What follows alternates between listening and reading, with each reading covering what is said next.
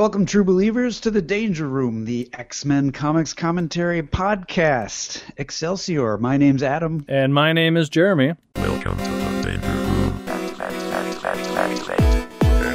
Commentary Podcast. Adam. Jeremy.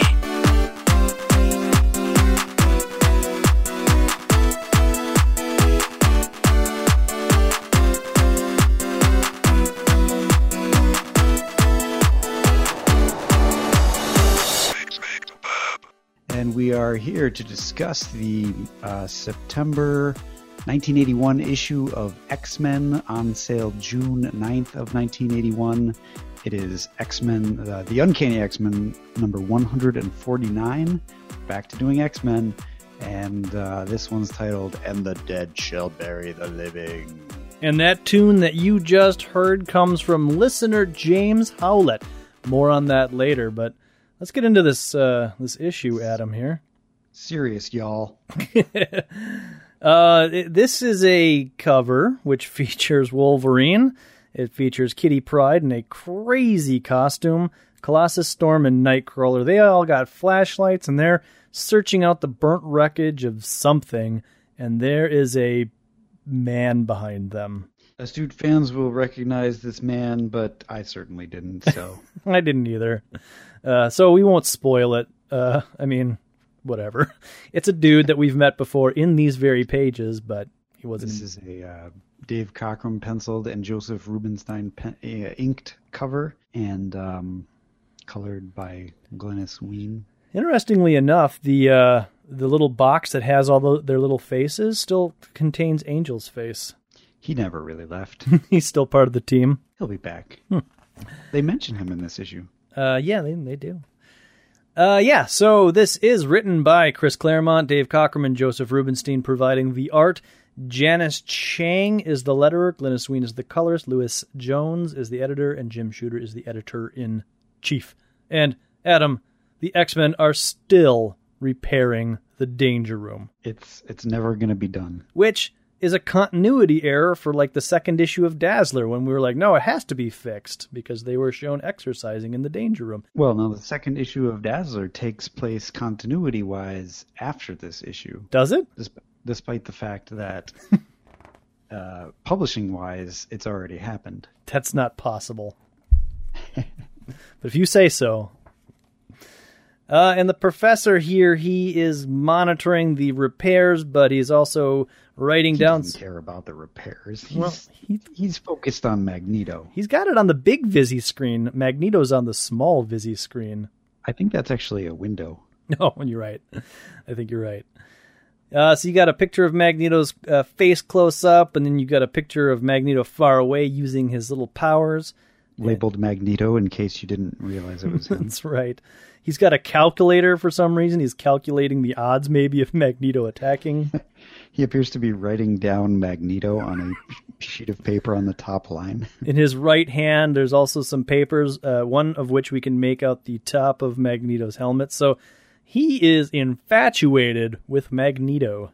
It looks like he's tried to form a crumpled piece of paper into the shape of Magneto's helmet. This is what his helmet would look like if it was made out of paper. Ooh, damn you, Magneto. So he is sure that Magneto will be attacking soon. He doesn't know why. Origin unknown, although his features are Caucasian, probably Nordic, antecedents unknown, master of magnetism, able to manipulate awesome energies with childish ease. Unlike me, he believes that Homo sapiens and Homo superior can never live together in peace. And now I will recite every appearance of Magneto. So, I don't know. This is really odd to me because I've always been under the impression that at some point it's revealed that they were friends from way back. But this little balloon here, he says origins unknown. I don't know where he came from. He's probably Caucasian. I mean, he looks white. I guess we'll have to see how this gets retconned. maybe the professor had a bout of amnesia, and in whatever episode or issue they reveal it, and he's like, "Oh, my mental blocks, they're shedding. I remember you." I don't know. Yeah. Anyways, he does. We get a flashback of their very first encounter, And then, Plus their first encounter with the Brotherhood of Evil Mutants, plus the time he got turned into a baby. which is interesting. Like, Magneto was featured pretty heavily in that classic series of X-Men comics. Why would you go for these two appearances and then the appearance when he's turned into a baby? You get the highlights. Kind of.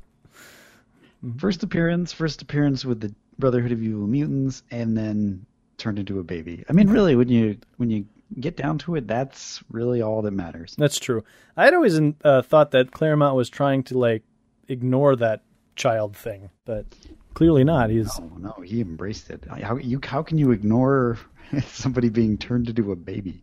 Remember, after all, Magneto, when he created Nanny to take care of the X-Men, when he captured them, he was trying to get back at them for being involved in his being turned into a baby. That's a good point. By turning them into babies. Well, you got a good point there. So I guess he has embraced that whole plot line. Yep. So then we get to see Eric the Red and a little description that Eric the Red freedom. Alien science. And then the new X-Men, he talks about how they got handily beaten. And the professor is he's thinking really hard and concentrating, and he's got no proof, but he's so sure.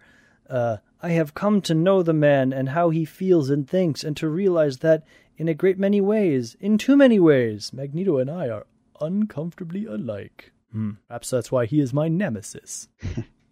Well, while the professor is sitting there thinking really, really hard, he's in for a surprise. Kitty Pryde bursts in through the screens, destroying all of his data, and she's dressed in a wacky new costume, presenting the all-new, all-different, altogether stunning Sprite. What do you think, Professor? Pretty snazzy, huh? She's got roller skates. She's got leggings that go up to her hips. She's got like gold thigh protectors, and then green shorts, and X belt, and then what can only be like an American Gladiator's halter top type thing going on up top, gold arms, and then yellow gloves, and then what looks like maybe a Marvel Girl domino mask, but purple. I feel like this is the predecessor to Jubilee in some ways. Oh, I'm sure that's the whole point behind Kitty Pryde, is to try to insert something that the kids can relate to, don't you think? Well, I mean, I'm specifically referring to Jubilee's costume. Oh, because I always thought, like, generationally, it seems like they always, or not always, but have added, like, what they thought was hip to the young kids, right? In the 90s, it's Jubilee. Late 70s, it's Kitty Pryde. Well, yeah. I mean, the characters are, yeah. There's others, and then they just kind of fade to the background. Although Kitty, she doesn't really fade to the background too much. Anyways. Jubilee never really faded. I mean, she did, but she always comes back, like Kitty Pryde does. Okay. And the professor, understandably, is really angry. Jubilee's a mother and a vampire now. Really? I didn't know that. Spoilers. Yeah. We don't even know who Jubilee is. Well, they'll forget all about this. Catherine Pryde, how often have I told you that I am never to be disturbed without permission when I am working by phasing through the wall? Wait a minute.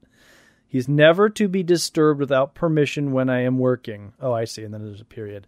How would he... Through the wall, you completely disrupted the computer circuitry. All the data I had on screen and in temporary storage when you entered has been irretrievably lost. But how would... Maybe saved, Professor. Control S. How would she obtain permission to disturb the professor when asking for that permission would be a disturbance? The professor's just being a dick. I'm sorry, Professor. He's overreacting way too much. Oh, yeah. And he goes on to lecture her and say, individual costume has to be earned. It's awarded at graduation, no sooner. Please go, Kitty. I have a great deal to do. But none of the other X-Men graduated. Yeah, not these new X-Men. That's a good point. They didn't even take classes. It's true. They came costume equipped. I'm a whiz at computers. I could help you. You have already done quite enough, he thinks to her. I will not tell you again, child. Leave now. And this time use the door. So she's... what's he going to do? Well, she says, he didn't have to use his mental powers to force me out. Isn't he aware at close range his telepathic shouts hurt? Unless that was his intention. Professor Xavier is a big jerk. Well, at some point, Kitty will actually say that. Really? Well, not big jerk. Whoa, I must be psychic. But yes, I think the hint here is that the professor subtly used some mind control to get her to leave. What a jerk. Yeah. I hate the professor. The professor? The professor. Meanwhile, inside the danger room, the X-Men are repairing it, and Storm is like, wasn't it a wonderful being in America where I was a goddess and now I'm a mechanic? So I don't know if she's being sarcastic or if she's really like, being sarcastic. This is the land of opportunity, everybody. System 4 checks, Kurt. Danke, Aurora. That's 4 down and 1,000 to go. Wolverine mentions that, why are they even bothering repairing this when they could just be doing, like, the little hunts that he and Kurt have been doing? That's because you always win. I must owe you a couple dozen cases of beer. 29 to be precise, and when it comes to the important things in life, namely brewing broads, I'm very precise. Is that 29 cases of beer or 29 dozen cases of beer? I must owe you a couple dozen cases of beer. Well, that'd be at least 24. Oh, 29. Yeah, 29 cases of beer, yeah. Or 29 dozen cases of beer. And I don't know. I just like his brews and broads. Brewing broads. And Storm isn't like, Wolverine, that's very offensive.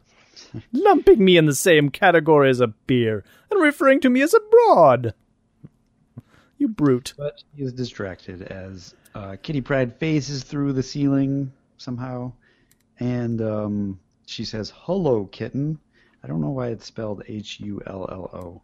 Yeah, Storm is very casual, almost as if maybe she's being doppelganged in this issue. She doesn't seem like she's Storm at all. Hello, kitten. I'd like to point out that the guy I think who is in the background is wearing a Darth Vader sweater. Oh yeah, it's Colossus. It looks like, and it's a sweater. It's not like a t-shirt. Well, it's not like they didn't sell Darth Vader sweaters. A knit sweater with Darth Vader on it? Oh, come on. They had everything. Or do you think the Darth Vader face is knitted on there as well? You think that Storm knitted it for her, or Nightcrawler? Or maybe Wolverine? Yeah, Peter. I bet Wolverine does crochet with his claws. Oh. That would be awesome.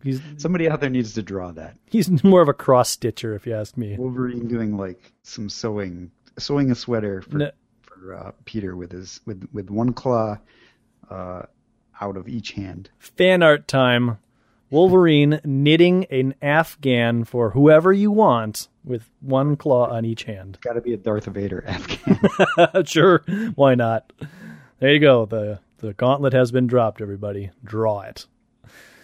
Storm decides that Kitten looks miserable and she wants to lighten up the mood by throwing her across the room with a gust of wind. Again. Not sure how this this just seems like really rude. Not Storm-like. If you ask me, I think this is literally Mystique inside the danger room. She's infiltrated, she's learning the systems, and she's like, what would Storm do? I know. She would make this little girl go flying across the room because that's funny. A strong gust of wind and a clap of thunder should shatter her concentration and throw her off balance. And make her fall to the ground. Why this would make her feel better. Ha ha ha! You fell. I also don't know how the other X-Men have picked up on Storm's cue. Oh, well, they're a well-oiled machine of a team. Oh, Storm seems to be blowing Kitty across the room. I will join in the fun. Relax your body, Catson. I will show you how we used to do this in circus. Alley-oop. Over to you, Logan. Much obliged, bub. Pumpkin, I hate to say it, but we gotta stop meeting like this. I think your boyfriend is getting suspicious. Catch, Colossus. I haven't got a boy. Oh, hi, Peter. I rest my case. And then... By the way, kid, what the are you wearing? It's my new costume. Do you like it? I think it's neat. I think it is absolutely ow. And then in another totally out-of-character panel, Storm zaps Nightcrawler in the butt with a lightning bolt. And she speaks German. You say nothing. Verstaten? I don't think we've done that one before, Adam. Verstehen. Verstehen, but you have to say it with an African accent, Verstehen. which I guess means understand. Totally weird. So the professor, he's sensing how everything is completely out of place in the danger room. So he appears and says, X-Men, report to the briefing room. I have an important mission for you. I don't know. Does he really need to appear as a giant head? Yeah, well, maybe they haven't repaired the loudspeaker system. He's just showing off. Obey my giant head, for I am the Wizard of X. Don't look behind that curtain. Nothing to see. So they depart. They're on their modified SR-71 Blackbird, and their destination is the bottom of the Earth. Yo. The professor is so obsessed with Magneto that he sends the X-Men on a reconnaissance mission to see if Magneto is there. That just sounds stupid. It's a bad plan. Storm thinks to herself that this is a reconnaissance mission. Not supposed to be anything more, but what if they do find something? What can the four of us do besides get our butts handed to us? She thinks about Angel, wish that Angel was here because he's got experience. But after the argument about Wolverine, he believes Logan is too dangerous to be an X-Man. I believe we must accept Wolverine in spite of the danger. I hope this estrangement is not permanent, but it's the chasm has grown between us too wide and too deep. Meanwhile, in another uncharacteristic panel, Colossus and Wolverine are playing gin with each other. And Colossus looks like a card-playing shyster. He does. Gin Davorish. Now we play for money. Are you trying to imply that you don't think that Chris Claremont wrote this issue? You know, his name is on the writing credits, but I didn't actually think about that until now. I just figured that maybe, I mean, this is clearly, spoilers, a fill-in issue. Maybe Dave Cockrum just did this one, and Chris Claremont kind of filled in the dots.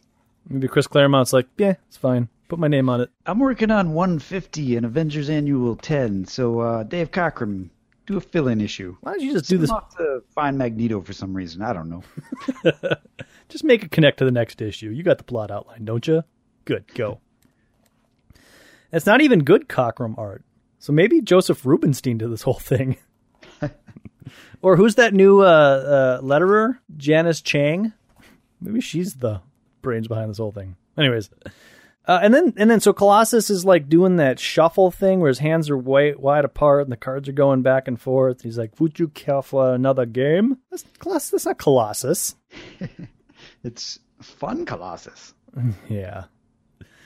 Wolverine knows when he's been hustled, but now it's time for some snacks. Would anybody else like some munchies? So he goes into the snacks bin in that the SR-71 Blackbird happens to have. Yeah. It's a full-size door, so they must have like a little pantry in there. Well, you know, sometimes when you're flying around, it's you get hungry, you want some Cheetos, but apparently... I'm just saying they don't need a full-size room for snacks. I'm with you. So he opens up the door and he's like, what the? Surprise, surprise, look who's snoozing in the storage locker, rise and shine, pumpkin. Hey, let go of me, you big bully. And he's holding her up very comically by her shorts. This is terrible. This is like the bad guy in Scooby-Doo holding up Shaggy and being like, I don't know, zoinks. Why would the bad guy say zoinks? I don't know. Somebody says zoinks and Shaggy's being held up by his shorts. I don't know. It's not X-Men. And Wolverine's got like a big smile on his face. Looky what I found. Yep. Aurora gets mad. Nightcrawler finds it amusing. You decided to come along for a ride. Ha ha ha ha ha ha. No one said I couldn't go. Besides, this is a scouting mission. What could happen? Yep. Storm. Colossus is chuckling to himself. Kitty, do you want to play some cards with me? He's probably still laughing about beating Wolverine. Well, Storm he is... doesn't even realize Kitty is there yet. Yeah. Who's he? Oh, hey, kitty. Want to play cards? Storm is really mad, and she's tempted to turn this aircraft around, even though they've nearly reached their destination. But because the professor said that time was of the essence, they're not going to. Okay. Why did the professor say that time was of the essence? We don't know what's there, but you need to get there now. Yes. And time is of the essence. Makes no sense at all. Of the essence. I just need to know. I really need to know. Is he there? Even though from both accounts of both teams, the whole thing was collapsed and imploded with lava. I just need to know if he's still there. Well, anyways, they've arrived at the volcano. It's alive. There's lava stuff going on. They talk about how the last time they visited, they were aboard a flying carnival wagon, and Magneto dropped them right into the caldera. Not this time, though. Is this our first cat's gin? I don't think so, but maybe. Kittens. Whoops. Kätzchen. Translation of Catchgen. Kitten, kitty, pussy, catkin. It's all over the place. I think he's calling her pussy. Yes, anyways, this may or may not be the first Catchin. I have no idea. We haven't been doing a very good job keeping track of these things. But anyways, they are not going to go through the lava. They're going to go through a hole that Phoenix blasted in the ground. Way back in X-Men number 113. Take this Parker, Kitty. Your old costume may have been unattractive, but at least it was insulated. Yep, so they put Wolverine in the front because he's got the keenest senses. Storm... Kid, you're still wearing them flaming roller skates. Wait a minute. No problem, Wolverine. I'm walking on air, not the snow. They don't bog me down. But this dialogue box is connected. So you have to say it like this. Wolverine, you have the keenest senses. You take the point. Gotcha, Storm. I'm Kid. Right. You still wearing those flaming roller skates? You're totally right. The dialogue box, there's no other lines. It's like two sentences munged together. I completely missed that. That's terrible. All right, well, anyways, so as Wolverine's talking to himself, I'm going to be the whole team. Armor up, Colossus. Okay, Wolverine. Have we reached the bottom? Looks like it's Storm. Want me to cut through the wall? Let Colossus do it. If there's lava on the other side, he'll be the least vulnerable to it. Yeah, I'll do it. Come here, Kostchen. Colossus steals up, I suppose, and for the first time in the series, he does not destroy his clothes when he does it. Oh, yeah. Yep. And he bursts a hole into Magneto's old base, and apparently the lava flow must have stopped because most of the base is still intact, although a little bit decrepit. And now his jacket is open. If you look at his jacket in the previous two panels, there's no zipper there. That's a good point. It's a parka. Yeah. It goes over the head. So maybe he ripped it open? No, I just think that they're trading off artists and nobody's really keeping track of the previous panel. I have no use for this. Rip! And they all abandon their parkas. They just leave their parkas at the entrance. Well, I mean, they do say, like, at least the volcano keeps things well heated. I know, but, like, in that panel, Colossus is stripping out of his parka, and Nightcrawler is already out of his parka, and I can't really tell what's going on with Kitty Pryde. No.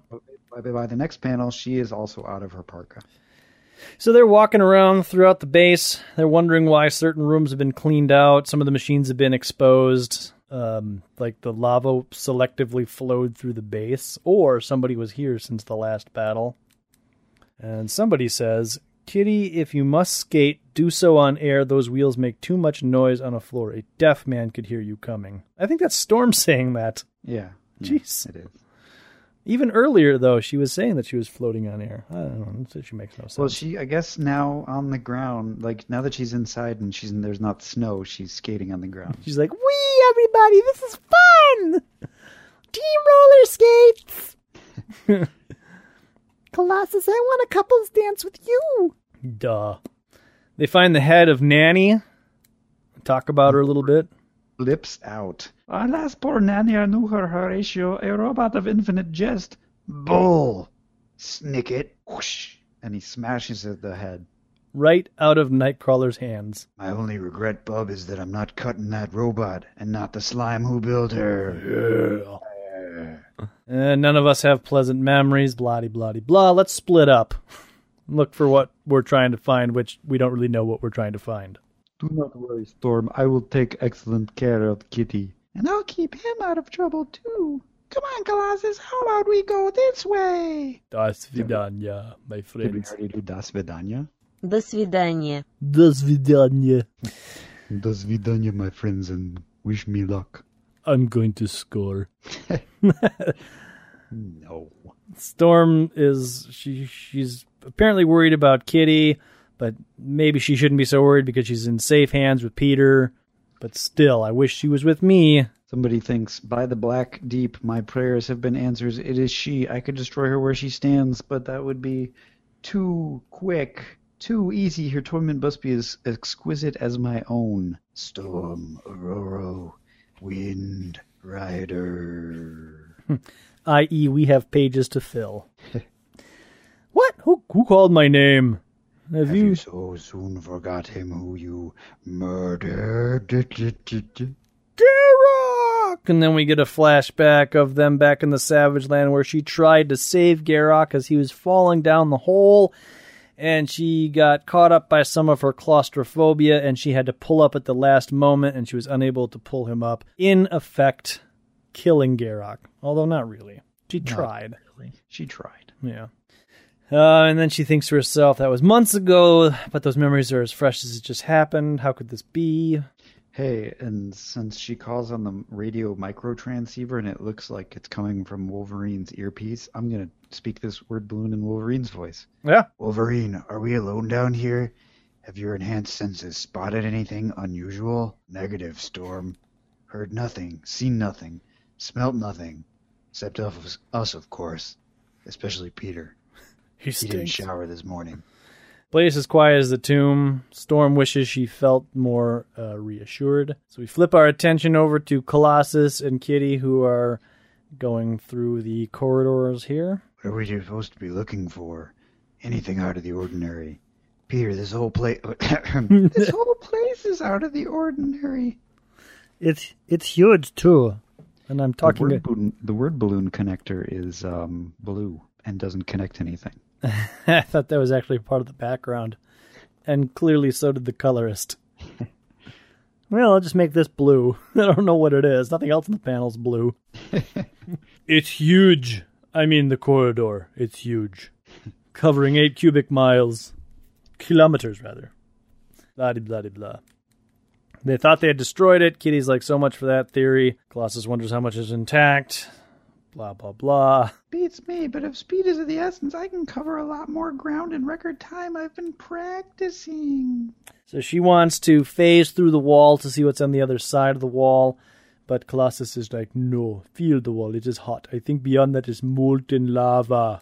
Right, the volcano. I'm not very smart. I will contact Storm. Tell her we found nothing. Peter, someone hit him, but ooh, no! It's true, someone did hit Peter, and now it's Garrick, but he's all messed up. He's a half what he was and half melty man. I am keeper. Whatever. I'm bored. Keeper of this place. Honestly, I don't recognize him at all. No. Like, the half of him that is supposed to be Garrick-like, it's not very recognizable. Was he a diamond man? Wasn't he all thin before? He was. Now he's all bulky and like double the And height really, of Kitty. like, twice as tall. Yeah. He's been working out, I guess. Well, what else are you going to do when you're stuck in a volcano? What's he been eating? Has he been, like, laying on the carbs? Rocks. He's condemned by Magneto to defend this base against all intruders. How's that work? Don't know. So she phases through him and it hurts him. I'm hurt, but how? I've phased through people. Wait, who's thinking that? Kitty, but there's no... Well, the dots seem to be coming from...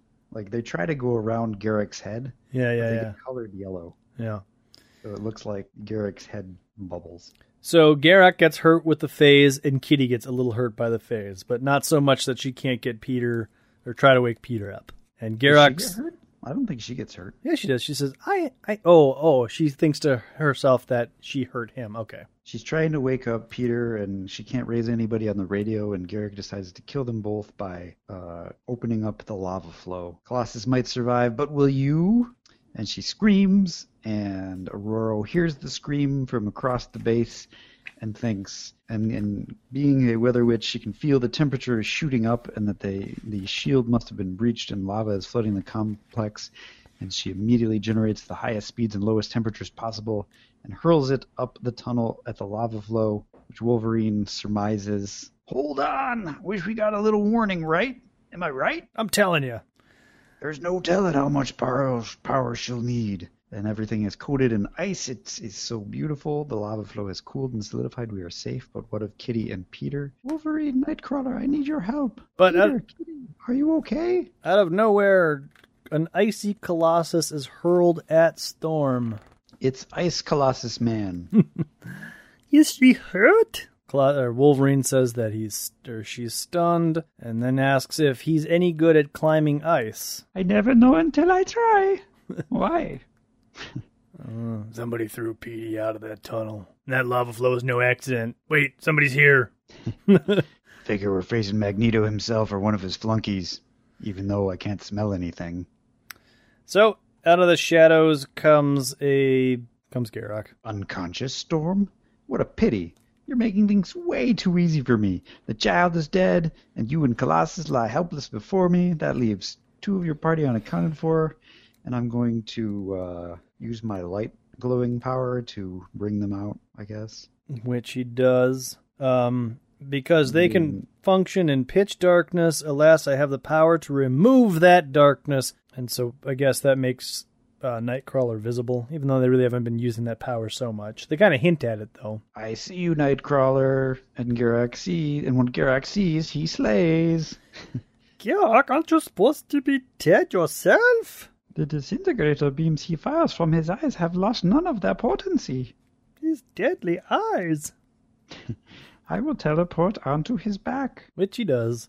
Bamf. And Garak says, I was rescued, pulled at the last instant from the oblivion I yearned for by Magneto. So then he hurls Nightcrawler somewhere, but then Wolverine comes out and slashes him on the back. Garak says, your claws can't hurt me. See, this is where Nightcrawler should have bamfed behind Garak with the force of Garak's own throw. That would have been cool. Yeah.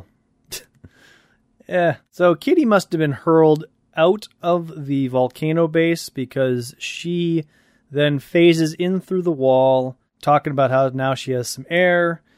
She was covered in lava, and then this is what I think happened. I think she was covered in lava from the lava flow, and then Storm froze all the lava.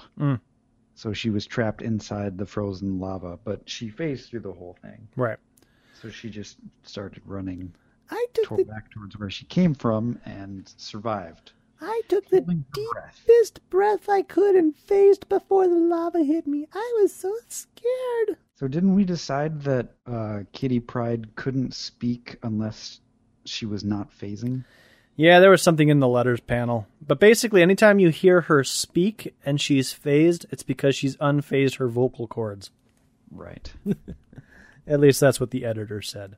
Moving through the rock was like swimming through mud, so I kind of like that little touch. But then she slips on her own roller skates and falls on her butt. Of all the silly, careless, laughable, dumb things to do, especially at a time like this, getting around on skates is a lot harder than Dazzler makes it look.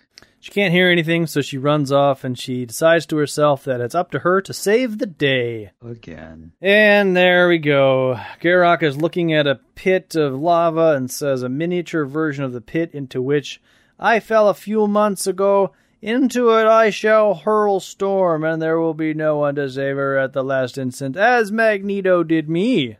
Or Not sure why he needs to bring that up again. By the way, if you forgot, Magneto used to be here. He not only is looking at the hole, he is creating it with his eye blasts. True dat. So then he picks up Storm, almost comically like Wolverine had Kitty Pryde picked up. And he's about to hurl her into the hole when Kitty comes up and says, no! and runs over to Wolverine, waking him up, and says, "Throw me at Garak!" And Oh, was that? all right, here you go. Man, the professor's going to be mad at me. Do it! She phases through Garak, and Nightcrawler bamfs over to Storm, but gets knocked aside. Garak is again in pain, but instead of hurling Storm into the hole, he jumps into the hole with Storm in tow. Nine, Ach, nine, it cannot be. Shut up, all of you. I thought I heard something. And they flash their flashlight down, and they see... Well, actually, Kitty goes into the hole, walking on air, as she does. Mm-hmm. Talks about how weird it is to be a hero. A year ago, she was a basic suburban teenage whiz. Not full of herself or anything. Now look at me. I wonder what the gang at Deerfield would say if only there was a gang who was my friends. Oh, and if they knew. I found her! And so Storm was laying on a little outcropping of rocks. She's alive and unconscious. I'll need Nightcrawler's help. So she's kind of coordinating some events here, showing a little bit of leadership initiative. If the Misfit were to arrive in an instant, child, he would still be too late to save you, says Garrick from out of the shadows. Garrick! Not sure how Garrick is able to hide so well. He's got Nightcrawler powers. And he's, I think, about to hit her, but she dodges out of the way. Phases. She kind of phases through his hand, presumably, and it hurts him again, and he loses his balance and falls into yet another pit. So now Kitty's the murderer. Yep. Well, it's Garrick's fault, really. The ledge is crumbling. Can I phase and walk on air while carrying someone? I don't know, and this is no time to find out. Throw me a rope, guys, fast. But Nightcrawler teleports down. No rope, Katstjen. And this time it has an umlaut over the A. Before it didn't. Nightcrawler is speaking Russian now? Sure, why not? Or is that German? No rope, Katstjen. I can't climb up either. The rock is falling too fragile and crumbly. I'm afraid I have no choice but to return with Aurora the way I came. So he teleports up, but the strain is excruciating and he falls to the ground. He doesn't even make it all the way up. He only he only bamfs halfway up, close enough for Pete to grab him. And meanwhile says, "Catch him, Petey. I'm just going to stand over here." I will ensure that your pain and sacrifice were not in vain. And Colossus tosses them up. Later, aboard the Blackboard, after Kitty rejoins the team and Storm and Nightcrawler begin to recover from their ordeal. We don't know how Kitty recovered, but whatever. Well, she just, she walked up the invisible stairs on her roller skates. How do you roller skate on the air? Do the wheels turn? Well, I no, imagine the wheels don't turn. No, she just phases and walks on air. She just happens to have roller she's skates on. She's sliding on air, but pretending like she's roller skating. Yeah, it's a great effort for no real gain. Magneto went to considerable trouble to excavate and protect his conflict. I think those facts alone confirm Professor Xavier's fear. Magneto is up to something. Right. It's the Paradox X-Men. Clearly. Yeah, what? And when is he going to strike and where? And most important of all, darling, when Maggie finally makes his move, how the blazes are we going to stop him? I'm Wolverine, and I'm impatient. I would like to point out that everybody's got a snack. Yep. So they must have dug deep into the back of that pantry and pulled some sandwiches out. About time. Well, meanwhile, Cyclops has now dressed up in an octopus shirt. And he's thinking to himself about how yesterday he and Lee were almost dead from starvation, and now they've got food and clothing and shelter. But the situation couldn't be more desperate. Because, by the way, in case you didn't read last issue, the man who's helping us is Magneto. He didn't recognize me under my blindfold, and Lee didn't blow my cover, bless her, when I gave him a false name of Trix McFadden. If he learns my true identity, I'm as good as dead. Ahem. Lee? Princess Lee. If this outfit is anything to go by, I wish you could see me, but I'm glad you can't. So she's wearing more dressed skinny dipping. I'm not sure why I put on all this leg crap. I really didn't have to. Or this helmet. None of this was necessary. The only thing that may be necessary is the bikini bottom and this little capey top. But yes, the helmet and the elaborate leglets, whatever you want to call them, are totally unnecessary. She's got a little shell, ornate shell design right below her belly button and above her crotch for some reason. Maybe that just holds the whole thing together. Cyclops says, I'm not quite sure. Am I wearing an octopus? Yes. I think I know the feeling. I must look pretty bizarre myself. You look lovely. I'm still flirting with you even though our relationship is very strange. Would you want to do it? We're wearing fish costumes. Nothing could be hotter. How are you holding up? Fine, considering my near total ignorance of the situation. Scott, what is going on here, and why does Magneto scare you so? I'll tell you later. Till then, trust me, babe. Please. Good morning. I trust you both slept well? Very well. Thank you. It's me, Trix McFadden. Excellent. By the way, Cyclops, you may remove that ridiculous blindfold if you wish. So long as you remain my guest, your vaunted optic blast will not function. You are quite helpless and quite at my mercy. Next issue. A world held hostage with only 8... Get a to be continued or a fin or a... 8 lives standing between it and the world being at hostage and enslavement. It is simply entitled, I, Magneto. Dun dun dun. I can't wait. Actually, I can't. This little storyline's being quite boring. Yeah, this was not a good issue. No, this is bad. Bad issue. This was a filler, and it felt like a filler. So filler-ish. So one of the tough parts about trying to do a podcast over the summer is too many darn things involving not doing podcasts come up. So we've been a little lackluster in recording podcasts, and so our mailbag has piled up quite high. Indeed. So settle in. Mix yourself up a 8-ball special. No, a Danger Room. An 8-ball special? It's not even X-Men related. A fastball special. Patrick Moe, he emailed us in, and he believes that he has been with our podcast from the beginning, which is fantastic, because I don't think we had anybody at the very beginning, but that's good to hear. Regarding episode 130's request for feedback on whether or not or how to address the other X-related books, as more will be added to the Marvel library, one thing that he appreciated is the detail that we went through the comics and feel that wow, I just died there. One thing that I appreciate is the detail that you go through your comics, and I feel I only get that with a couple of other podcasts. I definitely don't want to lose that part of your podcast. I've listened to both X and non-X related podcasts that focus on a lot of comics. Well, I enjoy that there's something missing as you get little snippets into each, but not the kind of detail/discussion I like to hear. His suggestion is focus on the uncanny over the other books. If there was a major arc that encompasses the other books, go into those in a little more detail and continue touching on other X books characters as importance arises. Yes. Essentially keep doing what you were doing, but maybe add more emphasis as crossover stories become a bigger player for the X franchise.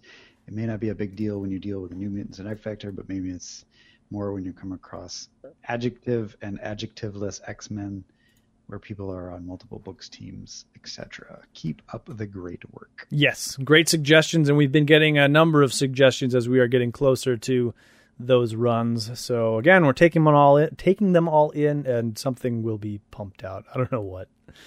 But Jake Ivey, he emails us and he says, as we inch closer to the Wolverine miniseries, how are you guys going to cover it?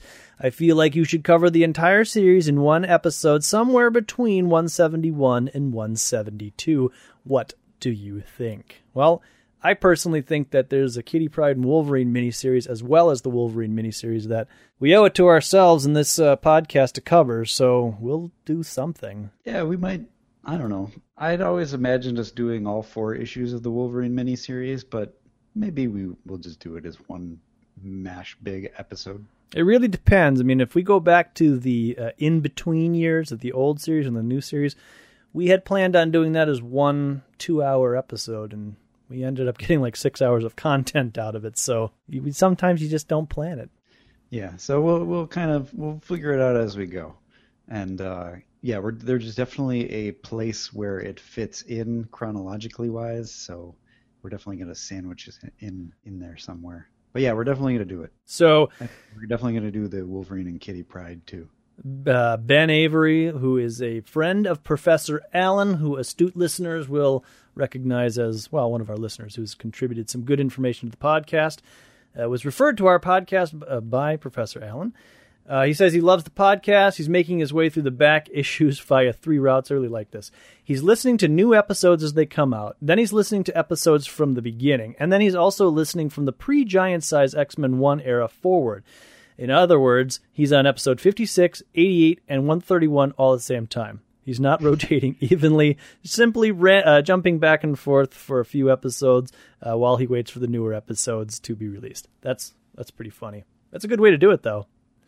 He doesn't have much to add right now, but he does love the coverage of the period between the cancellation of X-Men and Giant Size number 1. He's always been curious about that period of time and knew some of what was going on, but not all of what was going on. Those episodes are the highlights, and he would recommend this podcast to any fan, but for people who are interested in comics. He recommends those episodes as starting points, which actually is probably a pretty good idea. In my opinion, whether they're the funniest, because it was like a very goofy time in the Marvel Universe, and we'd kind of learned a lot more about podcasting and talking to one another, so it clicks a little bit better. Not saying that the old ones are bad, but it's a good period to start with. So I agree. Yeah. I kind of want to go back to the old episodes and listen to hear how bad they are. I have, and I don't want to like toot myself too much off, but the first episode, while we didn't have a name and starts off a little janky, is pretty tight. But I will say that when you get to there's some in the first 10 where you're like, hooray, come on, move on, you two. But I thought the first issue I'm proud of, because it's short and it's funny enough that it seems that it would. Well, I'm biased too because I made it, so I'll move on. Anyways. Ben also says that we were talking about Chris Claremont stealing ideas from Star Wars and talking about the dates and how it lines up with Star Wars, considering the whole Imperial Cruiser and whatnot. X-Men 105 came out with a cover date of June 77, while Star Wars number 1 came out with a cover date of July 77. And X-Men number 106 shares a cover date with Star Wars number 2, August 1977. So Roy Thomas would have been working on the Star Wars comics at about the same time Chris Claremont was writing the X-Men comics. The timing works out that, yes, Chris Claremont could have seen production artwork or the script from Star Wars and could have been influenced by them. He only thought to connect those dates because he's currently doing a podcast about those Star Wars issues. And when you guys were wondering about the possibilities of stealing, I thought, you know what? He may not have committed the crime, but he had the opportunity. And he also mentions John Carter of Mars's girlfriend name is Deja Thoris, which was also the name of Peter Corbo's boat. That's right. Which I believe we asked, what is that? Yep. But he does not mention what the name of his podcast is, his Star Wars podcast, so we can't plug it. But he does say benavery.com, comicbooktimemachine.com, and welcome to level7.com are 3 of his websites. Well, brain freeze for a second. Yeah, I would go check. So hopefully one of those has the his Star Wars comic book podcast. But if send us another letter if we didn't get the name of it. Yeah, I would. That would be an interesting thing to check out. Have you ever read any of those old Star Wars comics? I have read like an issue here and there, and they've always been like really bizarre. Yes, but I've never read them. Like, I don't think I've read a single 2 issues in order. No, just like a random issue. So for my memory, like most movie adaptations in comic book form are usually 2 oversized issues or 4 regular-sized issues. And if I'm not mistaken, the Star Wars miniseries, or no, the Star Wars series kicks off with either a 5 or a 6-part adaptation of the Star Wars movie and then launches into the expanded universe or whatever you want to call it. And in my collection, the only Star Wars comic, if you can call it, I own is a cover of issue number 6. Like, the inside is gone, so I just have the cover. But I've got it polybagged. I'm like, well, here it is. You should just frame it and put it up as like a poster. I had it hanging on the wall for a little while, but I've redecorated since, so it's down, but it's around. I do recall that in the middle of the Star Wars series, rather than just create an Empire Strikes Back like a series of comics, each starting from issue 1, it just kind of happens. Like I don't know what issue it is, but say issue 50 to 56 is right. Empire Strikes Back. So that's for those reasons alone, I'd be interested in checking out his podcast, because I certainly don't want to read those. I'd much rather have somebody go through the highlights. So at some point I will check out that Star Wars podcast. Clarissa Wilcox writes us back. She confirms that she's a girl. So I was wrong. You're right, Adam. She wasn't a girl. Yeah, well, there was. You can go back and listen to that episode. But yeah, you had no doubts in your mind. But anyways, she's actually kind of liking Dazzler, though she had never heard of her before, and she seriously wants to read the story. One of you suggested about the mutant who never becomes a superhero. I think that was your idea, Adam, based on that classic X-Men story. We both had ideas about little movies. Oh yeah, that was mine. I forget what yours was, but maybe you remember. Yeah, I don't remember. Boring as it sounds, the idea always intrigued me. For that every Marvel girl, there was probably another telekinetic out there who just became a housewife and used her powers to make the housework a little easier. That's a really cool idea. Yeah. The voices are still great as usual, but I'm particularly enjoyed Magneto's Italian Jew from Days of Futures Past. That's Adam's voice. I can't do an Italian. I can't do a Jew. I don't know. Give me a break. Just mix them together and you get it. It's me, Mario. About a topic from one of the very early issues telling Cyclops' origin, it's plausible that a kid could be prescribed glasses for chronic headache, since the pain could have caused by constant eye strain from not being able to see. A friend of hers had that exact experience, but sadly did not develop superpowers after that. Damn! Though why the doctor in that later retconned version thought to use ruby quartz is still beyond me.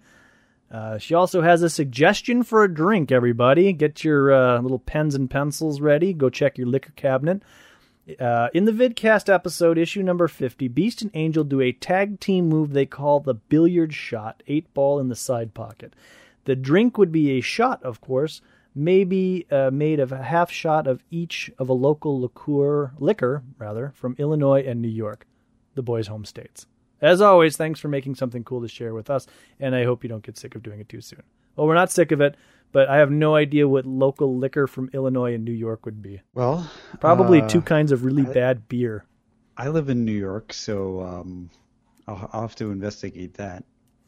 You live close to Illinois, so you can investigate that. Illinois' got a lot of corn, so maybe it's like Everclear. That's made from corn, isn't it? Brian Miller answers the long awaited answer to my question of how do you pronounce Colossus's little sister's name? And he says that the name is pronounced Ilyana, right? Yep. Ilyana, which I think is what you said. I don't think I said. I think I said Ilyana. Ilyana. So So I was close. Ilyana. It's not actually a Russian name, but it is not a name Claremont invented either. In Slavic cultures, including Russia, usually someone has a given name and then patronymic name. It's not really a middle name, but an official part of their name and how you would address them formally. In a formal setting, you would not call Colossus just Peter. You would call him Peter Nikolaevich. The reason his is different than Ilyana's is that, like it sounds, based on parentage, but also based on gender. The rules are complex, but basically means son or daughter. So son of or daughter of. Son of or daughter of. So you would take the father's first name and add a suffix based on the child's gender. How the name ends affects which suffix is used as well. Huh. Also, he is the one who called in about the rape of Miss Marvel. Sorry, he forgot to leave his name. It never crossed his mind. That's okay, we got your name now. Haha, sucker. But we still don't know why Magneto called Peter whatever he called him in issue 141. Wasn't it Peter Alexandria or something like that? Alexandrovich. So my theory is that he and Kitty got married, and when that happens, then all the rules of Slavic are thrown out, and you just make something up. Or that's what I always wanted to be called Alexandrovich. Then it should be. I'm Magneto, and I marry people now. You want a bagel? Boy. All right, so out on the iTunes page, we got a new review, which is awesome, from Whispering Loon. He gives us a 5-star rating and says, "These guys know what they're talking about and have fun talking about it. Heck, even when they don't know what they are talking about, they are having fun talking about it. I have been listening through their back issues, in quotes, and have had fun discovering the X-Men history along with them. If you are interested in the comic book backgrounds and origin storylines of the X-Men, this issue-by-issue commentary is the podcast for you." Thank you for that. Thank you very much. On the Facebook, we got a letter from Daniel Tudun. Hey guys, the podcast is still one of the best around. Had an idea for when you get to the other X-books. Why not have guests do a little recap at the end, similar to what you do with Dazzler and Avengers. Cut down on the reading you have to do, but still keep the books involved. Guests could either call the Google number or email in. I'm willing to cover New Mutants and X-Factor when you get to them. Either way, keep it up. That's an interesting idea, although I don't know. I'm only myself. I can't speak for you, Jeremy, but I kind of want to do all the extra reading. Yeah, well, I don't know. I like the idea, like, you know, if the messages were to pick up a little bit, and you know, if somebody wanted to just leave a quick little review on some of those extra X-Men titles, you know, it really depends. Like when it comes to Uncanny X-Men and X-Men, and I'm interested, I'll read all those to try to get the whole story put together. But when it really spirals outwardly, I mean, there's going to be like 9 books you got to read in one day, and you're only going to cover like 2 of them in depth, and the other 7 you're going to be like, this happened, and then you're going to move on. But that's like even reading like 3 books in a week. It's I mean, when you're trying to balance it, I'm just complaining now. I will say this, though.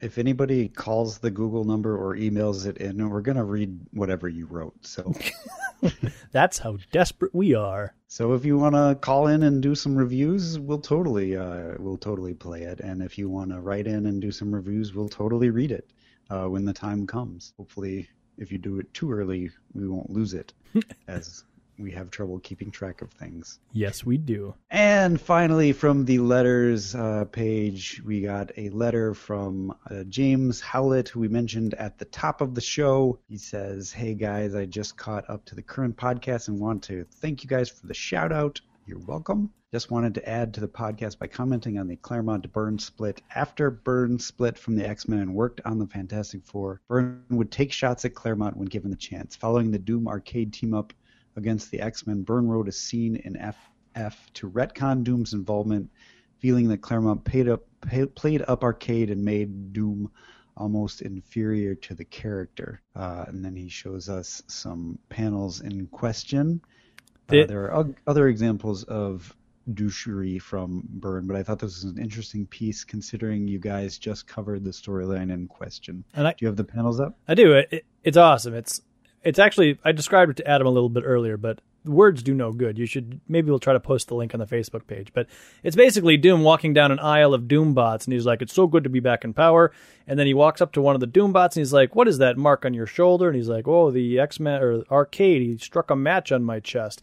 And Doom is like, "And you didn't destroy him?" And he's like, "I didn't terminate him. I judged it conceivable that you may have use for him later." And then there's 1, 2, 3, 4, 5 very cinematic wide panels of Doom looking at the robot, and the robot slowly heating up until the second to last panel when he explodes and then turns into a smoldering pile of smoke, and Doom just says, "Doom needs no one." So it's a really good page, but I mean, it is kind of a cheap shot to be like, that's not, Claremont don't know how to write Doom. It's basically, yeah, I'm reading it, I'm looking at it now, and he's saying the Doom from X-Men was actually Robot A76. Yep. And not Doom at all.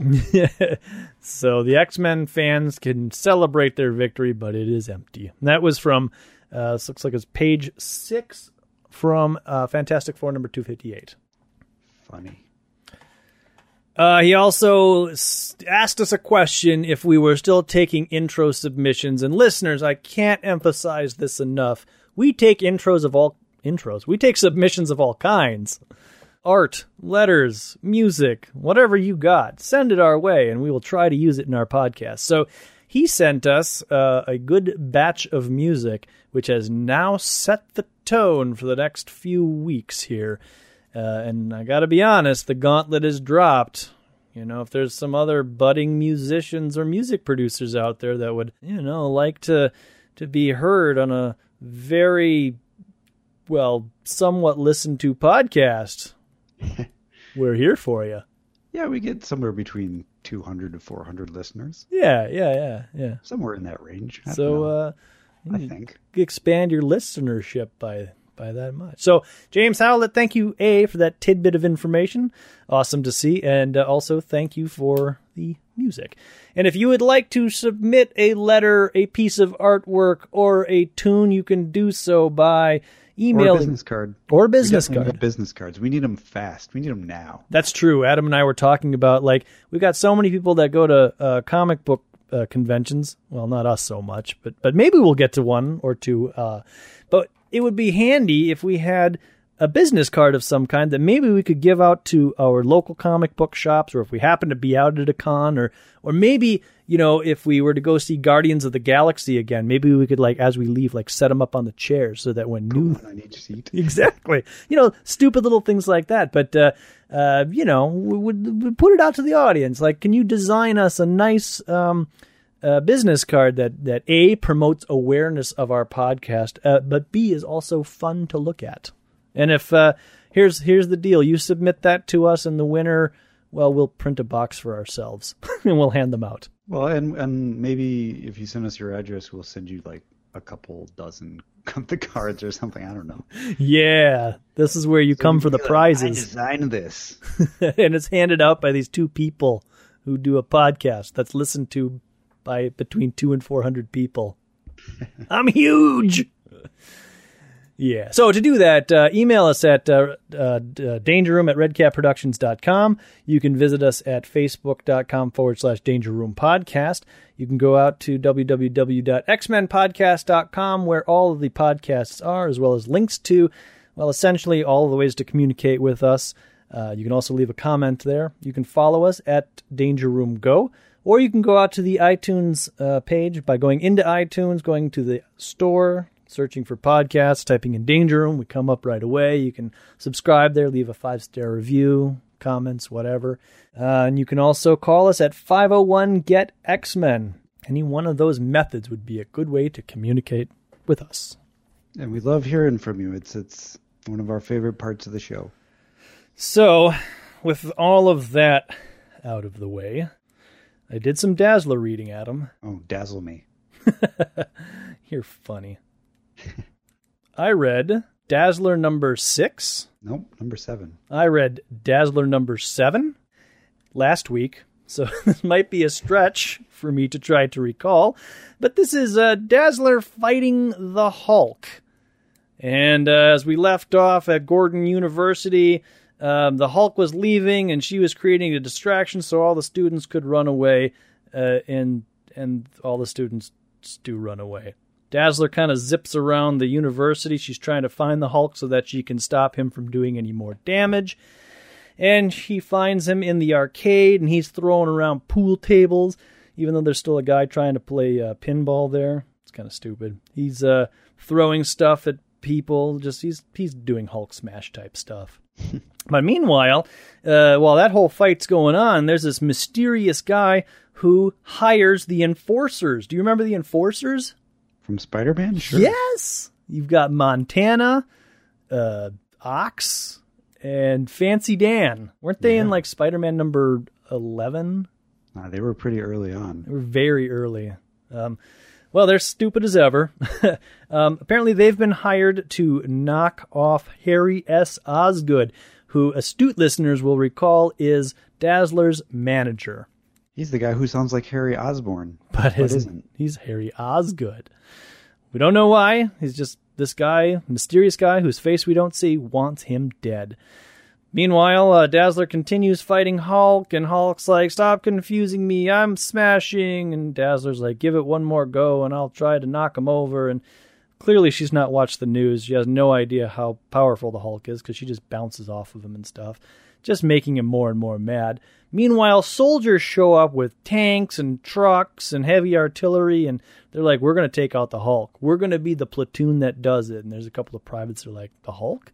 Does this guy know who the Hulk is? Like, we're not doing anything to the Hulk. Hulk never says Hulk smash, but he does say, shoot your puny guns, Hulk will smash. So it's close. He throws a wall at them, and some helicopters drop gas, and he's like, oh, Hulk hate gas, it'd make him sick. And he throws bricks and rocks at the helicopter, and the helicopter crashes. And that's when Dazzler's like, oh my God, he really is unstoppable. Until a tank shows up, and the tank is called the Grappler. And do you know what it does, Adam? It grapples him? It shoots out string, which grapples him and tries to pull him away. But of course, this is the Hulk, for God's sakes. Meanwhile, the band is hiding behind a rock, and I don't remember if you recall my descriptions of the band members, but there's this one guy. There's a band that was backing up Dazzler. And one of them just eats sandwiches the whole time, and he's like, gosh, all this excitement's making me hungry. So he's eating a sandwich. It's really stupid. Hulk destroys the grapple tank and throws it, and then he heads back into the Hall of Science because he wants to be left alone, and Dazzler follows after. And there's this guy, this bald guy, who's just kind of observing everything that's happening. So obviously there's a reason for this person to be here. Hulk goes into the laboratory, sees all the lab equipment, and is like, this reminds me of Puny Banner. And he starts smashing everything. And he's about to start smashing something else, but then he sees a dog behind a cage, and he's like, little dogs. Dogs are in cages, like soldiers would put Hulk in cage. So he opens up the cage, and he's petting and snuggling the dog, and the dog wagging his tail. And Dazzler's like, this isn't a monster. The people that persecute Hulk are like the people in the subway who were persecuting me when they found out I was a mutant. Do you remember that? Gosh, no. Anyways, the army men come in, and Dazzler's like, I've got to stop the army men from taking the Hulk on because the Hulk has a big old heart. And so she does a Dazzle Blast, but Hulk gets confused, and he's like, why are you using Dazzle Blast on Hulk? And so he's about to smash her, and she's like, no, I'm very scared of you. And Hulk's like, I'm going to kill you now. And she's like, I believe that you would kill me. And he's like, well, I'm not going to kill you. You go away. And she's like, you're not a monster. You can be gentle. And Hulk's like, I'm a monster. I'll crush you. And basically, Dazzler talks him down and uses some of her light hypnosis power to kind of calm him down, which then turns him into Bruce Banner. Whew. So after all of that destruction, Bruce is like, oh man, what's the Hulk done now? And so Dazzler takes him, and they run off, and she hides him in a big trunk, which the band loads into their van to drive away with all their instruments, and they're wondering, why is this heavy? And Dazzler's like, well, because the Hulk's in there, of course. And they're like, ha, ha, ha, whatever. And then the fat guy is like, all this moving makes me hungry. It's really bad. Anyway, so they drive away, and Bruce waits a little while, and when he's sure that the band is gone, he gets out of the car, and he walks away very much like the TV show. You just see his back. He's hitchhiking.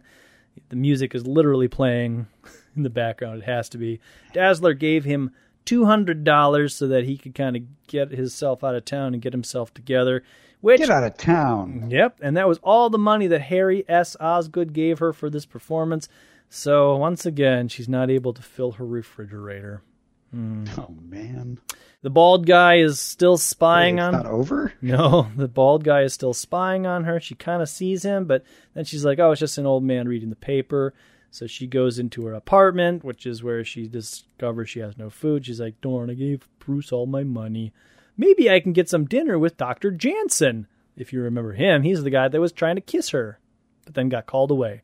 So she calls up and gets the secretary, and the secretary is like, no. he's not here. And Dr. Jansen walks up and is like, oh, who's that? And it's like, oh, no, it's just a pharmaceutical rep. I told him you were in surgery. And he's like, oh, okay. Well, I was hoping it was Allison. Be sure to let her know if she calls. And the secretary's like, someday you'll see, Paul, that I am the one for you, not that foolish singer. Little drama there in paradise. So Dazzler takes all of her clothes off in a hot scene where you just see her in her bra. Oh, yeah. And she thinks to herself, she gets kind of in a little sexy pose where she slinks up her shoulder. She puts her little finger in her mouth, and she's like, I should be in dreamland before you can say, good night, Dr. Jansen. But Dr. Jansen's not there. I have to say, her chances with Dr. Jansen seem like a long shot.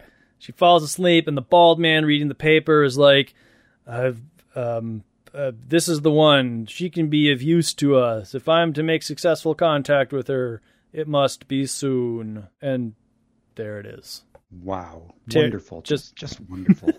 Riveting Dazzler has absolutely nothing to do with anything.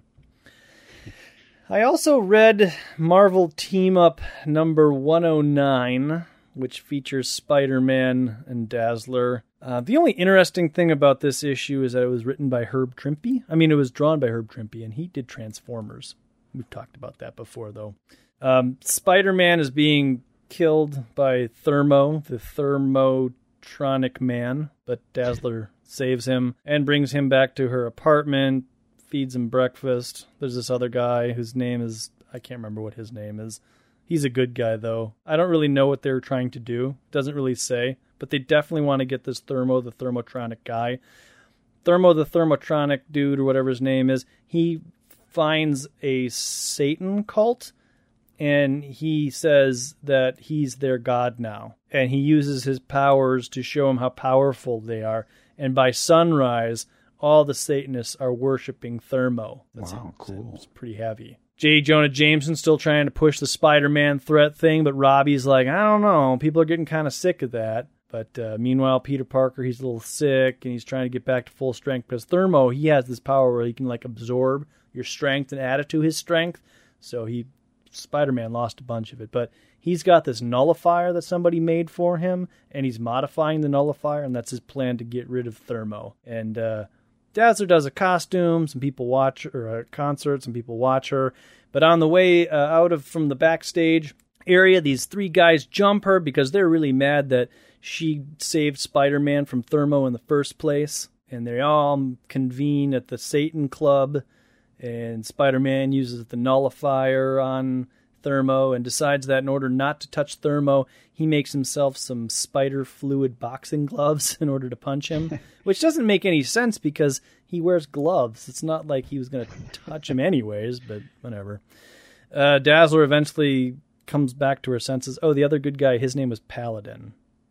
Paladin's a Spider-Man dude. Yeah, like he's a friend. He's in this. He was like in Assassination Nation. Oh, I'm not familiar with that story. It was like one of the classic 5-parters of Spider-Man or something like that. It's up there in my mind, cover-wise, because I've never read it with the Craven thing. Oh, so it's basically Paladin, Dazzler, and Spider-Man versus Thermo, and eventually Spider-Man is actually able to get his nullifier thing, which he modified to be a helmet, onto Thermo's head.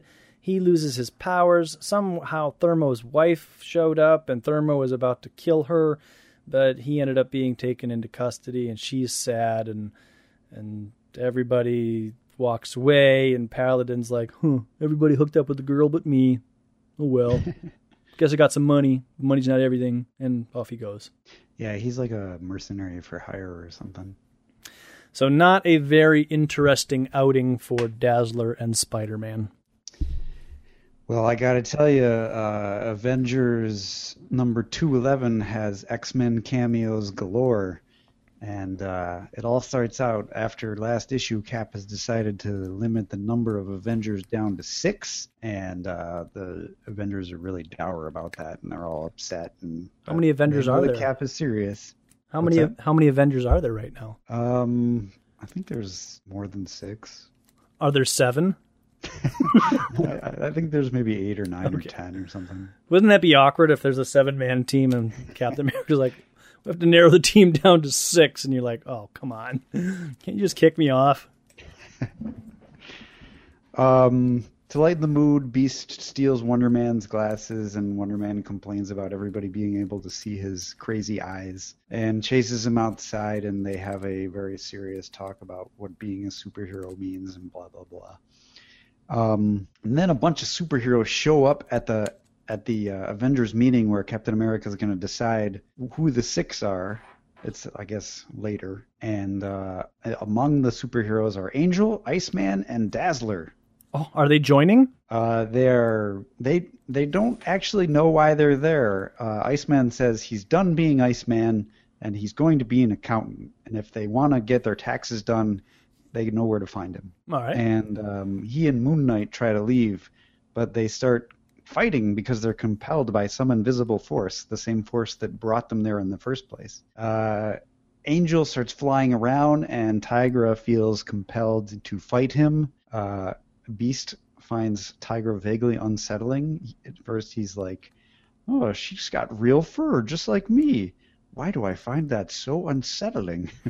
It turns out that Moondragon has forced the heroes to show up and fight. She used to be an Avenger.